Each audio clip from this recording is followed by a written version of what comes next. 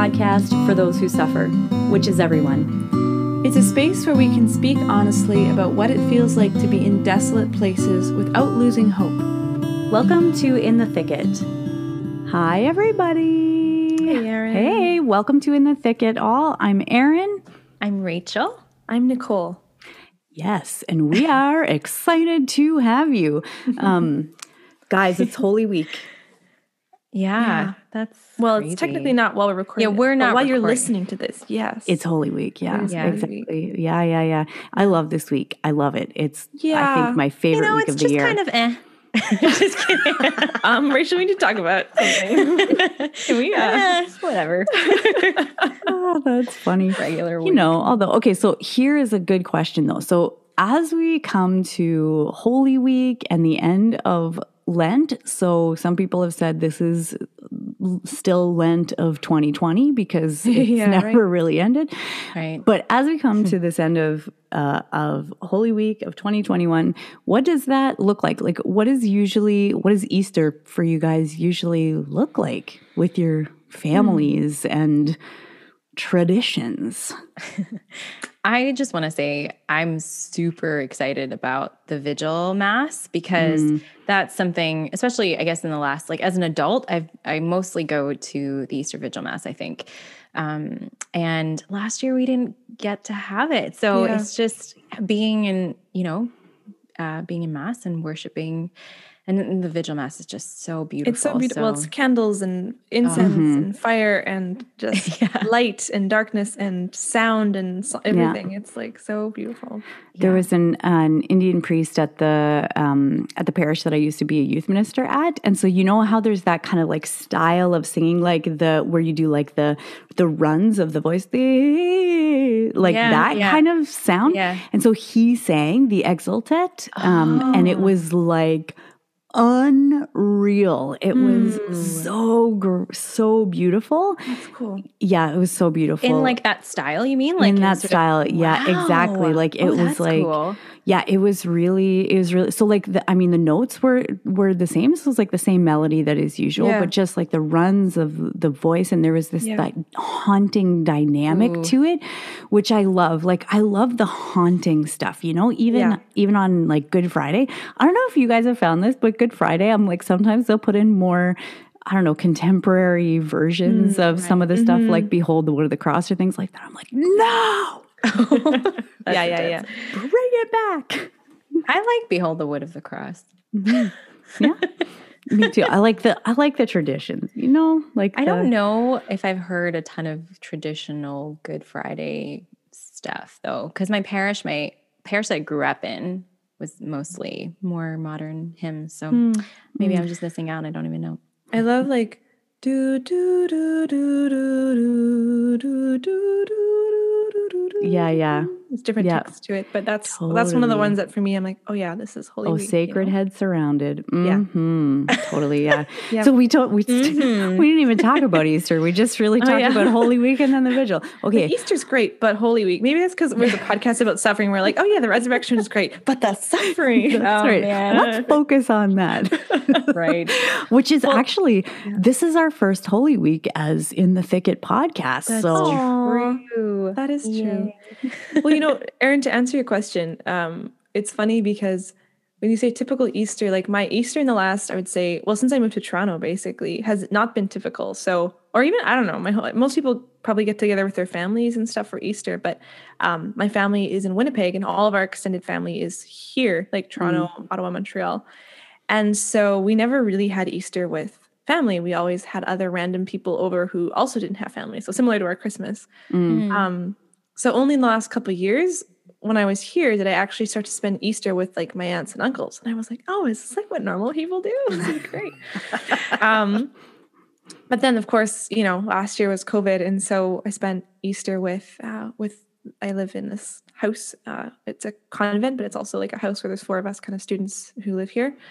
And we just had Easter together and it was really beautiful because we all kind of live our separate lives in the house, at least like the girls who live here and the sisters kind of have their own routines and areas of the house. But we got to actually spend these really beautiful times with them, and it was really lovely. So now I'm like, well, who knows what's going to happen every Easter? I don't know. That's right. So we'll see what this year holds, you know? Yeah, that's right. Yeah, I know. I'm excited regardless. I remember when I used to work at the Newman Center Chaplaincy in Toronto, we had the Easter Vigil, and it was like a late Easter Vigil, so starting at 11 p.m. Whoa. Yeah, like real, like legit. Legit, yeah. Oh yeah. And so then it would be like 1:00, or maybe started at 10:30 or something, but it was like 12:31, something like that when it was done. And then we hosted a celebration in the house afterwards, because fun. There's, all the people who are being, baptized or confirmed or whatever. Right. And so I used to put some eggs and stuff around the house for the students who were living in the house for like an Easter egg hunt. Cute. Yeah, I like still love chocolate eggs, that. I assume. Chocolate eggs, that's right. Not raw eggs. That would be, can you imagine? That'd be awesome though. I broke another one. Oh man. Anyways, yeah. So such a nightmare. Just thinking of the cleanup. I know it would be. It would be such a nightmare. Yeah, that would be awful. I know. Yeah. Okay. So I'm going to take us into our topic of the day, which is today is our kind of wrap up for this series that we've been doing during Lent on euthanasia. And so we've had, the opportunity to hear from a politician, from a disability rights activist, from a physician, from a hospital chaplain. But we wanted to kind of take the time and talk about just death itself. Like the Catholic tradition has this long-standing tradition of ars moriendi, or the art of dying. So to talk a little bit about death itself, but then also on our kind of reflections, like for us, what's kind of stood out to each of us during this series. And to kind of wrap things up like that. So yeah, to start out with, what does that look like to you? Like if you think of death, like the ars moriendi, the art of dying, what do you think of? Yeah. Good question. Yeah. Well, I can jump in. I mean, I think of my friend who passed away a few years ago, Jean Rubel, and she was a lovely Ukrainian lady she died when she was, I don't remember, in her 80s, in 2018.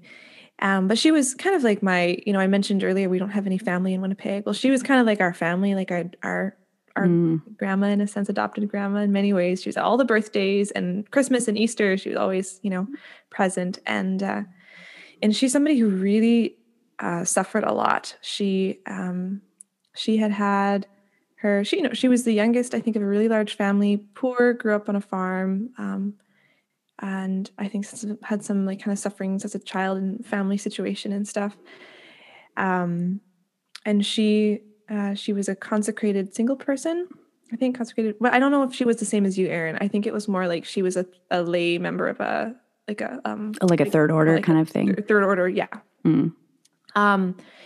And she was she worked in healthcare, but when she was 40, she had she had tuberculosis and one of her lungs collapsed. So she lived with one lung for the last 40 years of her life. Mm. And then she just had a lot of health issues. So she was in and out of the hospital a number of times, throughout the time that I knew her. And she was housebound for the last 3 or 4 years of her life. She was just in this little apartment and couldn't leave because she had an oxygen tank, and right. there was a number of different reasons why she just wasn't able to really go outside. And so, but when I was in my undergrad degree, so this is back in, I think, 2012, it would have been, I was taking a class on Christian ethics, and I was actually writing a paper on euthanasia and on what it means to die a good death, and thinking about euthanasia from the perspective of, well, how can we learn how to suffer well and how to die well, and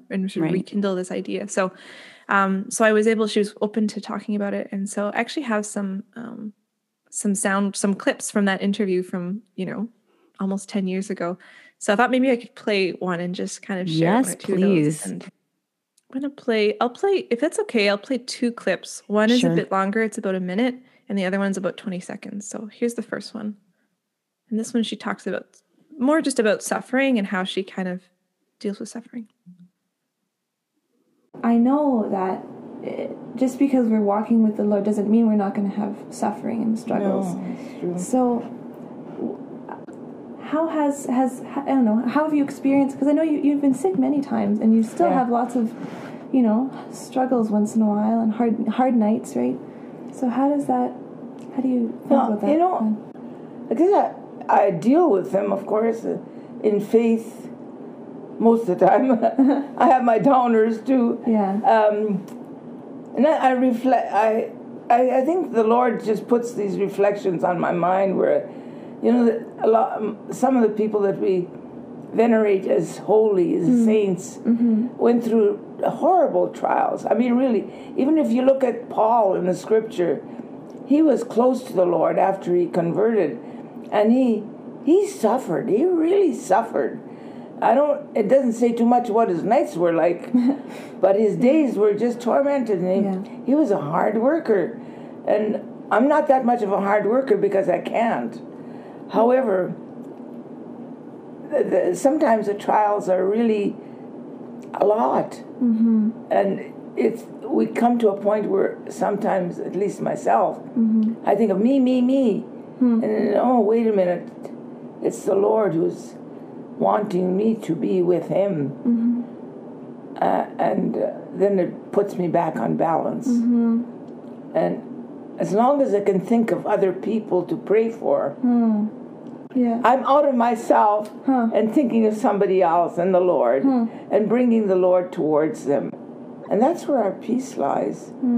That's where I find, as soon as I can sit back in Jesus, I'm at peace. Yeah. And I'm not going to have to worry about what happens. If he wants to take me, I'll let him take me. Beautiful. Yeah. So that's Jean. I'm actually really happy that we get to kind of involve her in this podcast a little bit, even though she's already in heaven. But yeah, that's I love where she says that it, like, praying for other people, like switching from me to praying for other people, that gets you outside of yourself. And I think that's definitely one of the temptations of suffering. You know, when you're experiencing suffering, is to have it turn you inwards. And I think that's part of the art of dying and suffering, is to be outwards, you know, like not to be focused on the self, but to be with Christ for others in it.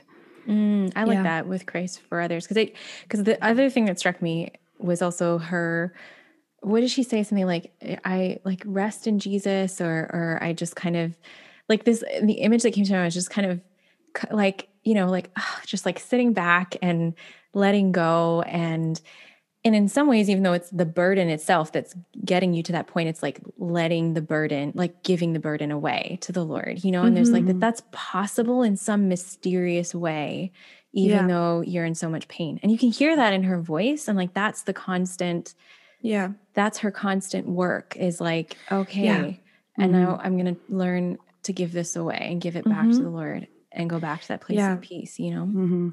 And I think that's exactly what her kind of, I guess, process was, because she kind of talks about it, these hard nights where she would wake up and she would be just in a lot of pain, or she would be struggling to breathe, or a combination of things. And then she wouldn't be able to sleep, and then she'd be so tired.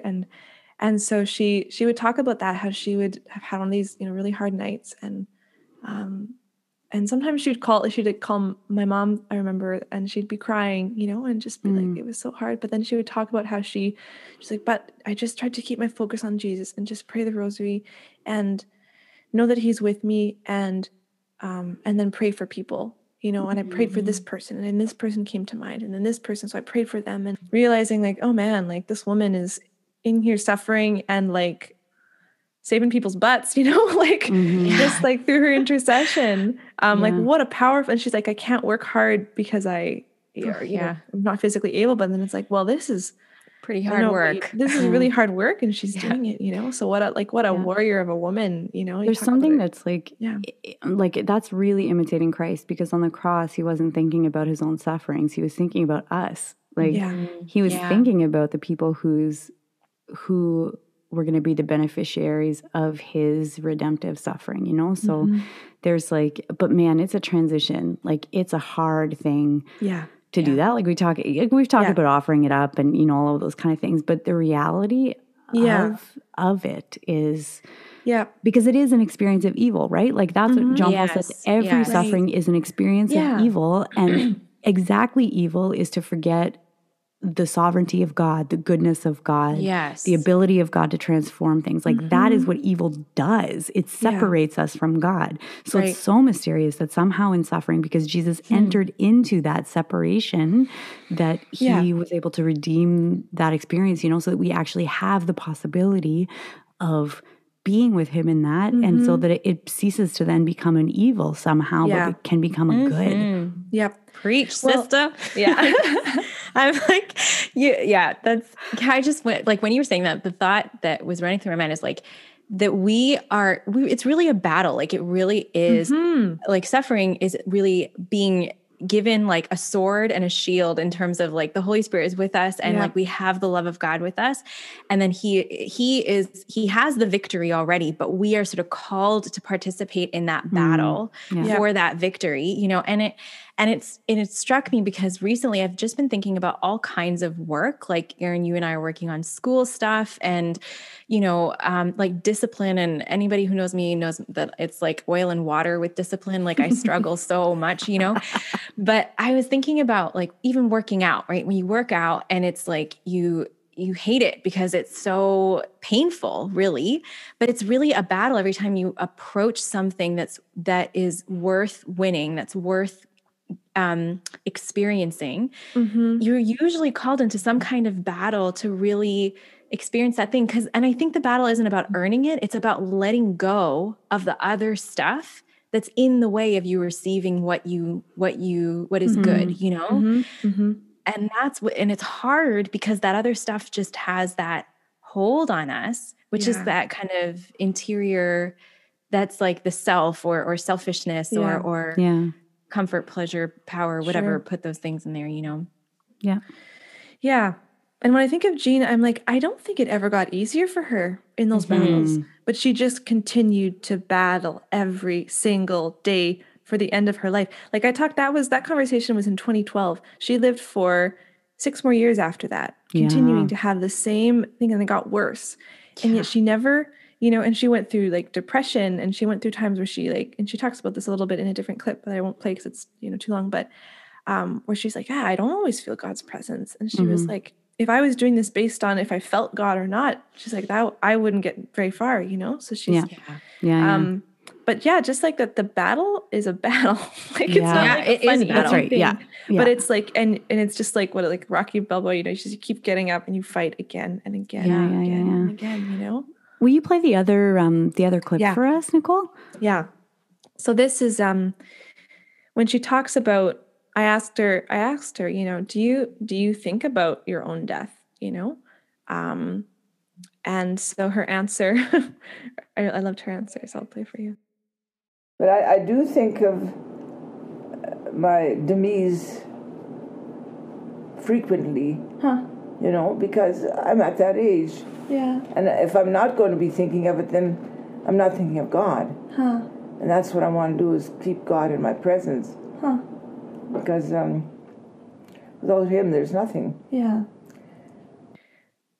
Isn't that interesting? So good. She's like, well, of course I think of my death, because if I think of my death, then I'm thinking of God, and I want to keep thinking about God. So that's it, you know? It's so paradoxical, you know? Yeah. Recently, a few like people that I know have passed away, not especially close to me, but sort of like connected. And one very tragic, like related to cancer and quite young.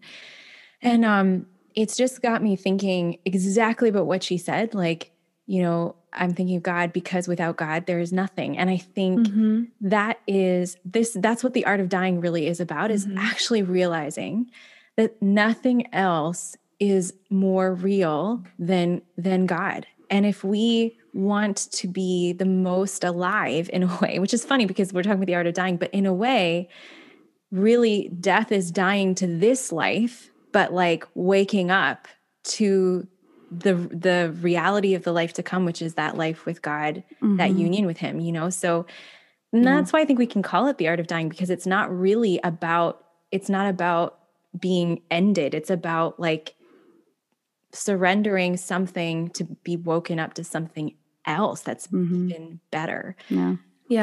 Yeah. There's like a whole, I mean, in kind of the medieval times and, you know, the period, there's like the period of the church where Thomas à Kempis was writing and, you know, some of his contemporary writers, and memento mori was a big thing, you know, like people carrying around on their necks, like they would carry on their necks like a casket, like a miniature casket with like a miniature skeleton in the casket, you know, just like we think we're hardcore. No. Oh no. You wear a casket around your neck. That's right. Exactly. That's a necklace charm. If I've, that's right. Exactly. Yeah. I'm sure it's out there somewhere, but, but that's like, that's totally coming back into vogue now, you know, like memento mori, like remember your own death, but it's not, like the Catholic sense of that is not something morbid. And it's also encouraging us because we have this faith, you know, like every time we make an act of trust, it's a preparation for death.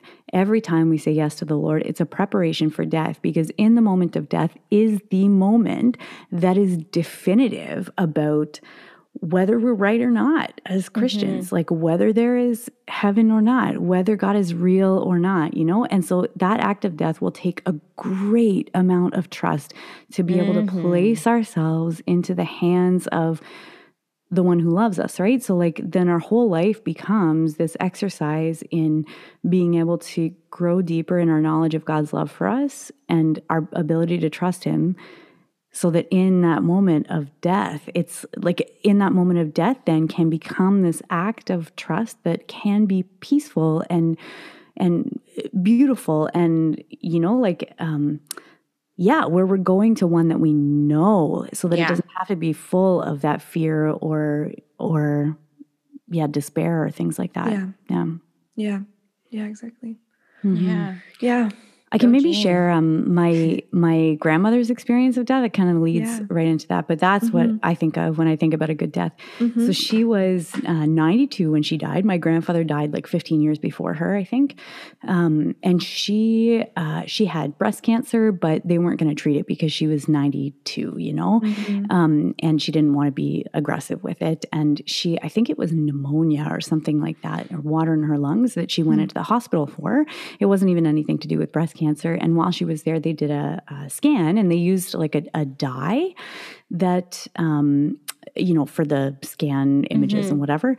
But the dye actually caused her kidneys to fail because they couldn't filter it properly.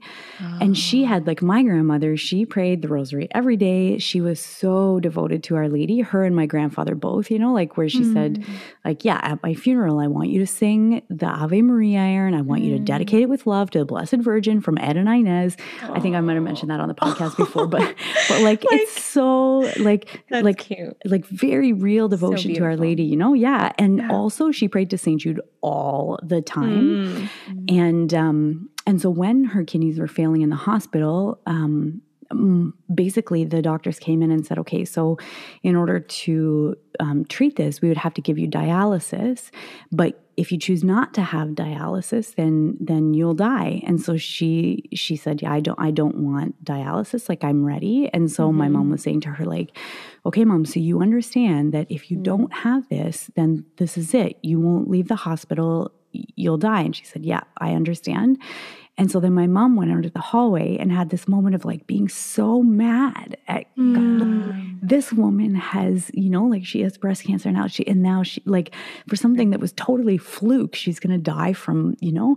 But then, I mean, my mom is a nurse, so she has some knowledge about medical stuff, you know. And so then she had this like a moment where she just realized that actually this was exactly the answer to prayer that my grandmother had prayed for basically all of her life, because she didn't want drama at the end of her life and, you know, people weeping and mourning and singing dirges in her, you know, hospital room and dirges. But she didn't want that, you know, and she didn't want something that was long and drawn out and, you know, painful. Like she didn't want that. And she prayed to be spared of that. And she prayed to St. Jude all the time. And my mom realized when she was in the hallway, she's like, this is exactly the answer to her prayer, because how do you die when your kidneys fail?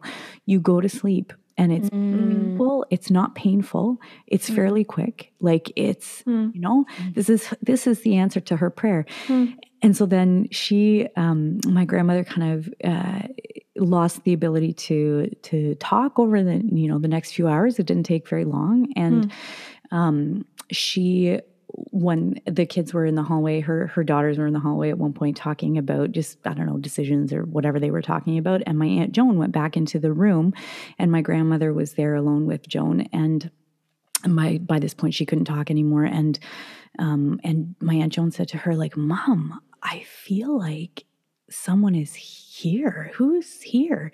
And my grandmother had her rosary clutched tightly in her hand, and she just lifted up her hand and just shook her hand in the air like, Our Lady is here. And then she waited until my uncle got there. So her kids were there, and everybody was around the bedside, and my dad was leading everybody in praying the rosary all together, and she died while they were praying the rosary. Like, gosh. And even that story, right?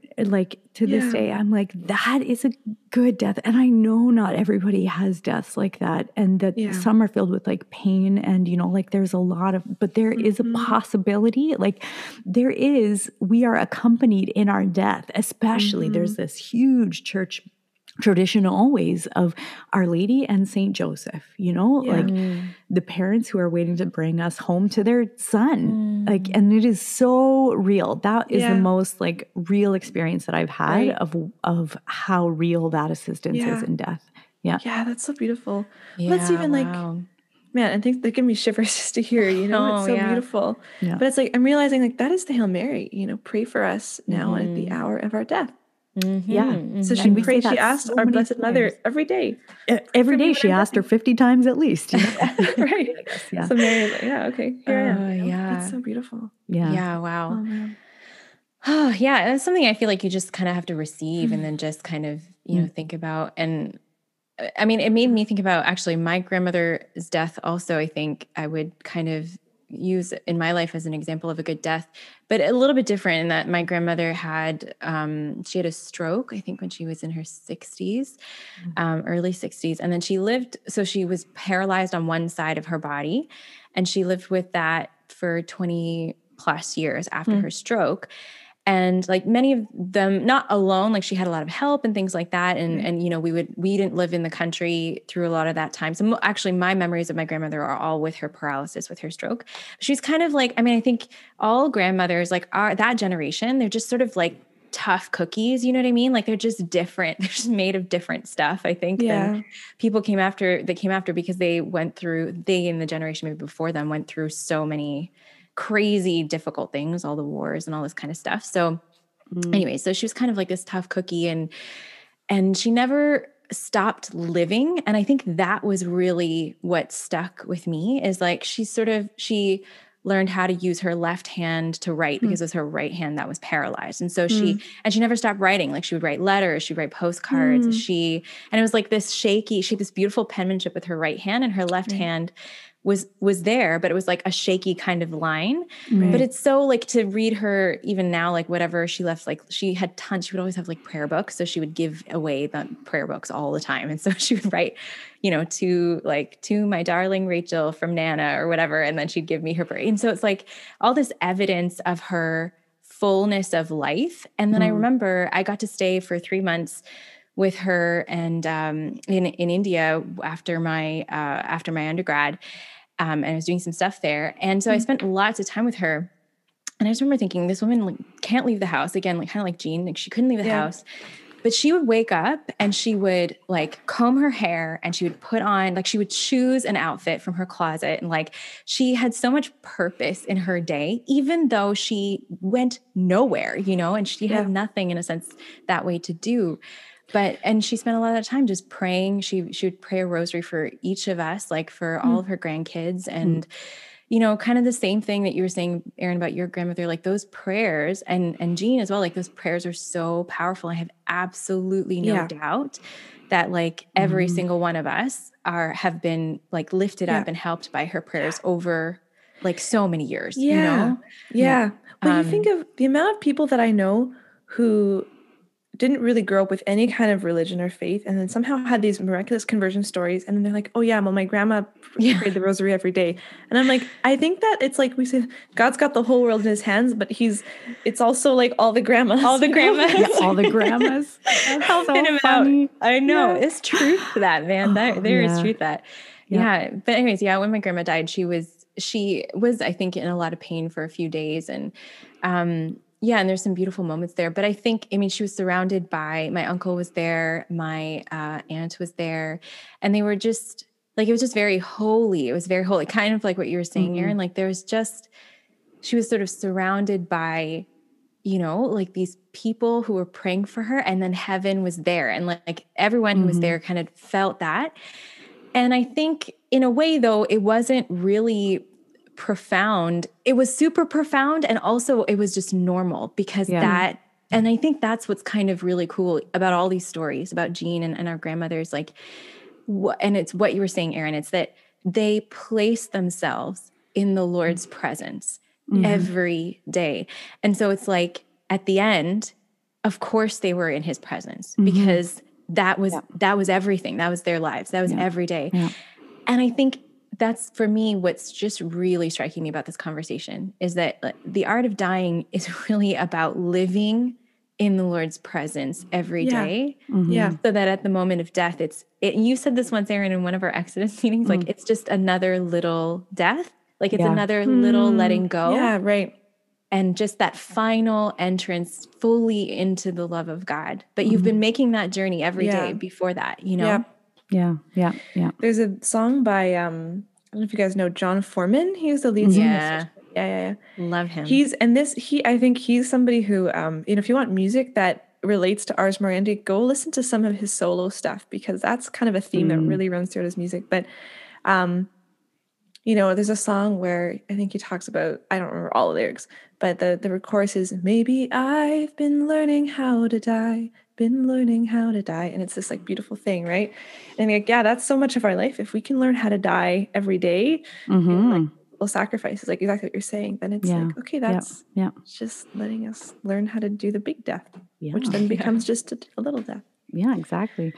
Well, which is a great actually transition into this last part of our discussion today, which is just to ask about this whole series of euthanasia. If there's like what from it has, stood out to you or impacted you? Like what has hit your heart and resonated, which is such a good question. Like we wanted to have this because the whole purpose of the series was both to bring people awareness and to hear about, some of the people that Bill C-7 in Canada was affecting and all of those kind of things, but then also to give us a greater understanding of death itself and what that can look like, or, where the Lord is and is in it. So what is that? What's kind of hit you guys about that? Throughout our conversation, I've been thinking about that actually. And I've been thinking about how, this idea of a good death is exactly what people are after when they seek euthanasia. This sort of feeling of peace. There's a sense of control. There's that's what people want. And why is it that it's not a good death? Like that's what's been kind of, why is that not a good death? And I think it comes down to sort of I don't have the answers, but one answer I think is what Jean said, where I think it's like a good death. It's actually at the end of the day, it's not really about all of those external realities. It's really about, it's Jesus or nothing in a sense. At the end of the day, it's like, am I in the presence of God right now or not?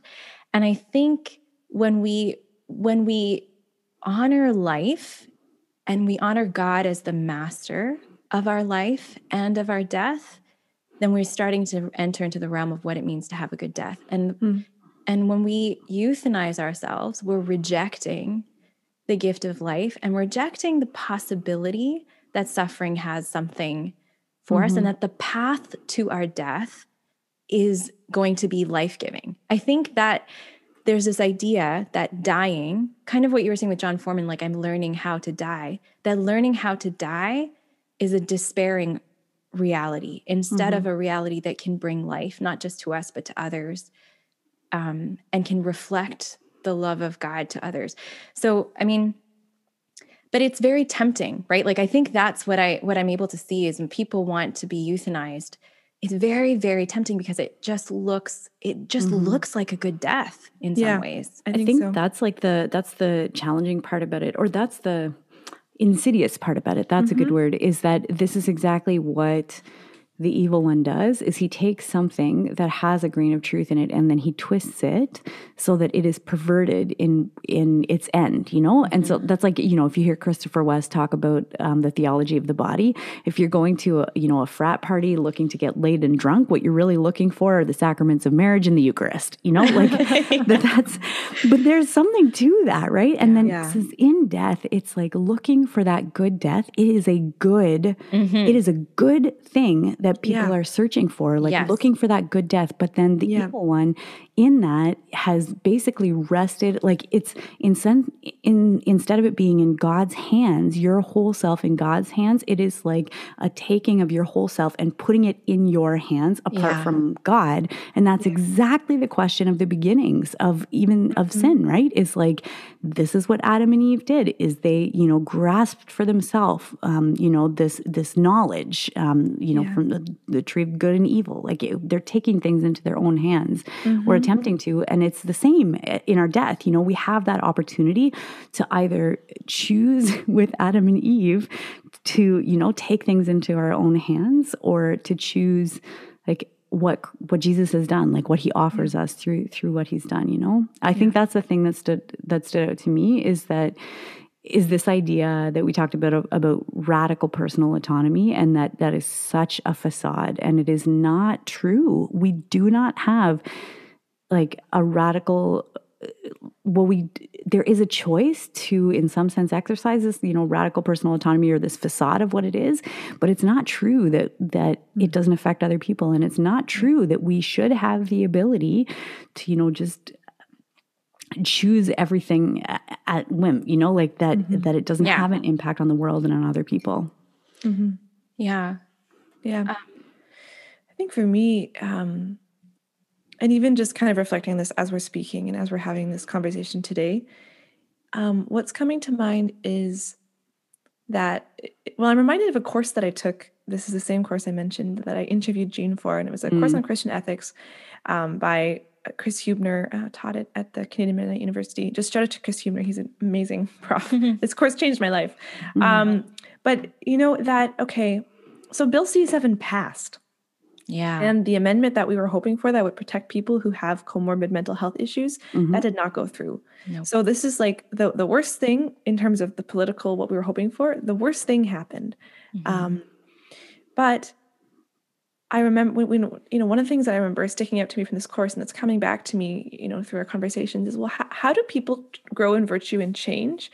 It's when you see someone else who is living in the way that it shows you, I could live like this too. We need to know that there's a real option. That's like some language, I think, from like virtue ethics and things. Like, we know there's a real option for living in a different way. So I think that when we have like these stories, like Erin, you're talking about your grandmother and talking about Jean and these different people that we've known, Rachel, that you're talking about your grandma as well, and that we've known who died these good deaths. Like, we need to tell those stories, and we need to, because that shows us, this is what it could look like. Because if we focus only on, well, this is what euthanasia looks like, and this is why it's wrong, and okay, that's part of the equation. But we've got to have a visual, a picture of what it actually means to have a good death. So I think like our conversation today is actually really crucially important, and that like I think that's like the next steps for us as people who believe that it is possible to have a good death, and that's not what euthanasia is, that it's something else, is to continue to have relationships and be present to people who are suffering and who are dying, like in our own lives, whether it's like our aunts and uncles or people in our church communities or whatever, but be present to those people, because for two reasons. One is that no one should be alone. We shouldn't let our people be alone. We need to be active in that, but also because we can learn something about what it means to die a good death from people who are suffering and who are holy people at the end of the life, so we can have those stories to tell. Someone comes to us and says, well, why is made wrong? It seems so good. You can tell that story of this person, because guess what? Humans don't care about information in graphs and stuff like that, but our brains are wired for stories. That's what we're wired for. Just like on an evolutionary kind of perspective. So like we need to have those stories. We need to be with the people who are living those stories. So and it's the story of life, like like evangelization is our mission, right? This is who we are in God. Our whole life should be, but evangelization is not actually primarily just, me standing on a corner. I mean, actually, I would say I would not highly recommend standing on a corner and just shouting about Jesus. Maybe that is a particular charism that somebody might have, but in general, no. In general, actually, it's primarily the witness of my life that leads to the opportunity to share Christ explicitly with people. That's like that Evangelium Nunciandi. If you haven't read that, highly recommend it. But it is the witness of life, and something that is inherent to that, like Christ living in you, that will cause a pause in people to say, like, what is that? And the power of a good death to do that is like, it's like suffering does that. Being able to suffer well and with joy and with some kind of peace is so radically different from the world. It causes that in people. But death, I think, even more than suffering, because it is the final place where that witness of choosing radical surrender and trust in God. That is the thing, because we control is an illusion. We don't have control. And so the times where we try to grasp control, it's just diving into that illusion even more. But for somebody who chooses to stay surrendered and abandoned to the Lord and his will, that is radical. And it's going to be even more radical now, because the witness of a Christian who dies without made, it's like, why would you do that? Why would you choose to suffer and let yourself suffer if you had this option? But it's like, okay, that's going to become a stronger witness now. It's people who choose not to end their own lives when they're in suffering, I know we have to sort of get to God Winks soon, but I think I also wanted to mention that the difference between hope and despair that's present as we reflect on the euthanasia conversation, because I think death can be seen as a way out of life. That's also a false kind of view of death. Even for Christians, like, we can approach our death in a way with joy because we know it will unite us with Christ. But there's a difference between having that posture and like looking for a way out of this life, which is a gift, that is a sacred gift that God gave us. And I think that attitude of despair is why we can engage on this issue in the public sphere with people who are not Christian, because the virtue of hope is something that we can understand, that we can speak to the heart of somebody else who doesn't even know who Jesus is on the foundation of that reality of hope, because hope is a language we can and we need to learn how to speak that language to many different people. And that's, I think, speaking on sort of the political and policy kind of sphere of this. We had a conversation after Bill C-7 passed, our team, which is the three of us in our prayer warrior. We had a conversation about defeatism that exists in our culture, and not just in secular culture, but in Catholic culture as well, where we think, okay, we're in this culture and like, there's nothing we can do. And, that is not the posture that the Lord is calling us to have. On every sphere, we have to fight back at whatever the battlefront is now. So, okay, we lost to Bill C-7, but Garnet Jennis, who we had on our podcast, has like shown, other opportunities that we can have to actually maybe stop the comorbid mental health kind of stuff. Because this stuff doesn't come into a law for another 2 years. So there's actually a lot of time to do stuff. Yeah, exactly. So in a Canadian context, our Canadian listeners, there is more stuff that can be done on every level. There's an election that will happen before then. Exactly. Get engaged. Yay. But why? The reason why is because the narrative of despair packaged as, when, in a different episode, I talked about Cardinal Collins, packaged as this like neat, clean, beautiful thing that looks like a good death that is actually despair. That narrative those stories, they get embedded in our culture, and we are required to get in the way of that. Tell other stories. Do whatever we can. So yeah. Amen. Oh man, ladies, this is man, ladies. I say that every time. Every time. It's so funny. This is great. This is good. Okay, I'm gonna share first for Godwinks, only because mine is kind of like a memento mori kind of thing. Mine is too. Oh, go. Sorry, okay. I wasn't saying it to like cut you in line, but like my Godwink first. Just kidding. So I'll post a picture of this on Instagram and Facebook so that people can see it. But what I'm holding up right now to the camera on Zoom is a relic of Saint Stephen. So it's Saint Stephanie proto-martyr. So the first martyr of the church. Like the first guy. Yeah. Wow. Like the first, like Stephen who was stoned, and not high, like had rocks thrown at him until he died. That's right. Yeah.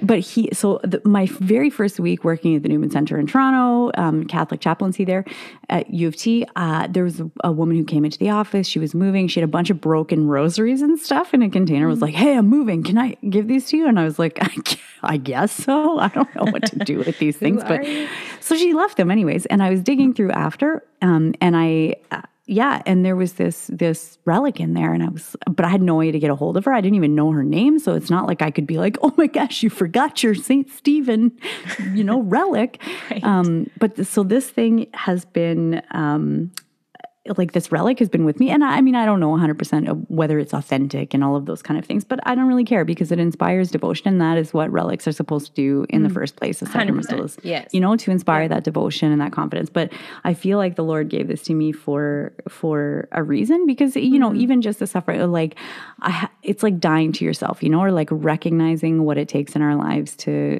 really follow him is to like be willing to follow him even unto death, Yeah.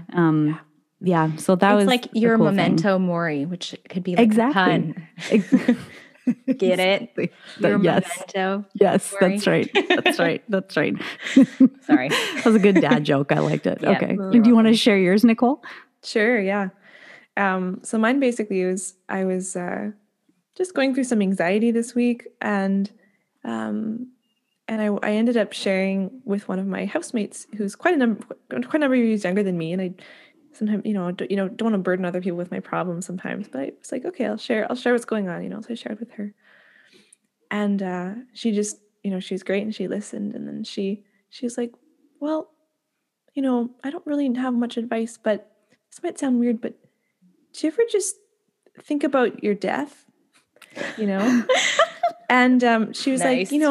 Like, just to remind that, that this is not the end, that heaven is coming, and just remember that you're going to die. She's like, I don't know, that sometimes just helps me when I'm going through rough stuff, So great. It was so great. And it just like, it helped, Yeah. It kind of like, it was just a little thing I remembered, like, oh yeah, right. It was like all of the concentric rings of problems that I'd sort of been getting caught in my mind. I was like, oh yeah, this is just right now. That's not going to be forever. And there's beautiful goodness. And, whenever I think of heaven, or when I think of dying, the thing I think of is like hugging Jesus, because Jesus is also fully human, but like, it's like we're in this long distance kind of like FaceTime relationship with Jesus on earth. When we get to heaven, we actually get to hug him or something. I'm not sure exactly how that works and if theology Nicole. But like, that's what I'm looking forward to. So, nice. Headlines: Catholic girl knows what heaven is like. Will be able to hug Jesus. That's awesome. Yeah. How about you, Rachel? Mine is so not that profound. Mine is about Korean barbecue.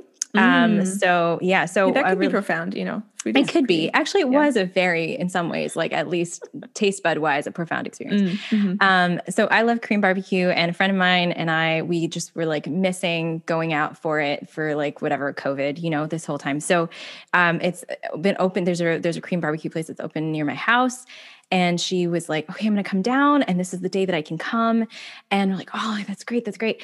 And then it dawned on us that it was a Friday and it's Lent. And we're like, oh no, Korean barbecue is like all meat, basically. Yeah. So like, okay, maybe we can like fast, because it's the only day that we could get together and do this. And it was like very special to us. So maybe we can pick another day and fast, and like that'll be like our Friday. And then just for that meal, because we're hanging out, maybe that'll be okay. Maybe. So we're thinking about this. And then we realized, it's the Feast of St. Joseph. It's the Solemnity of St. Joseph. Nice. Like we can totally like eat our hearts out. So that's what we did. So, and that was literally a couple days ago that we're recording this, like so I'm still full.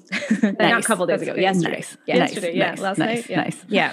That's great. That's awesome. So thank you, St. Joseph, for so many things, but also for Korean barbecue. Amen. Unofficial patron saint of people who like to eat meat in Lent. Yeah. That's right. Yes, exactly. Yeah. It was so funny though, the amount of memes that were on like Facebook and Instagram about eating meat because of St. Joseph yesterday. Like I was laughing. I had a good chuckle, you know? Yeah. Good. It's Yeah. Okay, ladies. So, yes, if you have, listened to the series, or whether this is kind of just your first episode or whatever, like the series is there so you can go back and, re-listen or forward it to people, or, in the next couple of years, as we're kind of still going through these things, I'd encourage you to do that. Like take the episodes and kind of send them to people if you're having conversations about it or things like that. And then on our website, we also, again, have the euthanasia series kind of things that you can do in terms of political action, but then also in terms of kind of community action, like support in your community and what you can offer for that. So we encourage you to check that out as well. And with that, we will end off for this episode. Yeah. Thanks for listening, guys. Yeah, we love you. We'll see you, or you'll hear us next week. Okay. Bye. Bye. Thank you for joining us for this episode of In the Thicket. If you like what you hear, give us a rating and hit that subscribe button. We have new episodes every Monday with more stories and honest conversations about life when the going gets rough, and the hope and humor amidst it all. We'd love for you to join our community on Instagram and Facebook at In the Thicket Podcast. While you're there, let us know how we can pray for you. God bless, and see you next week.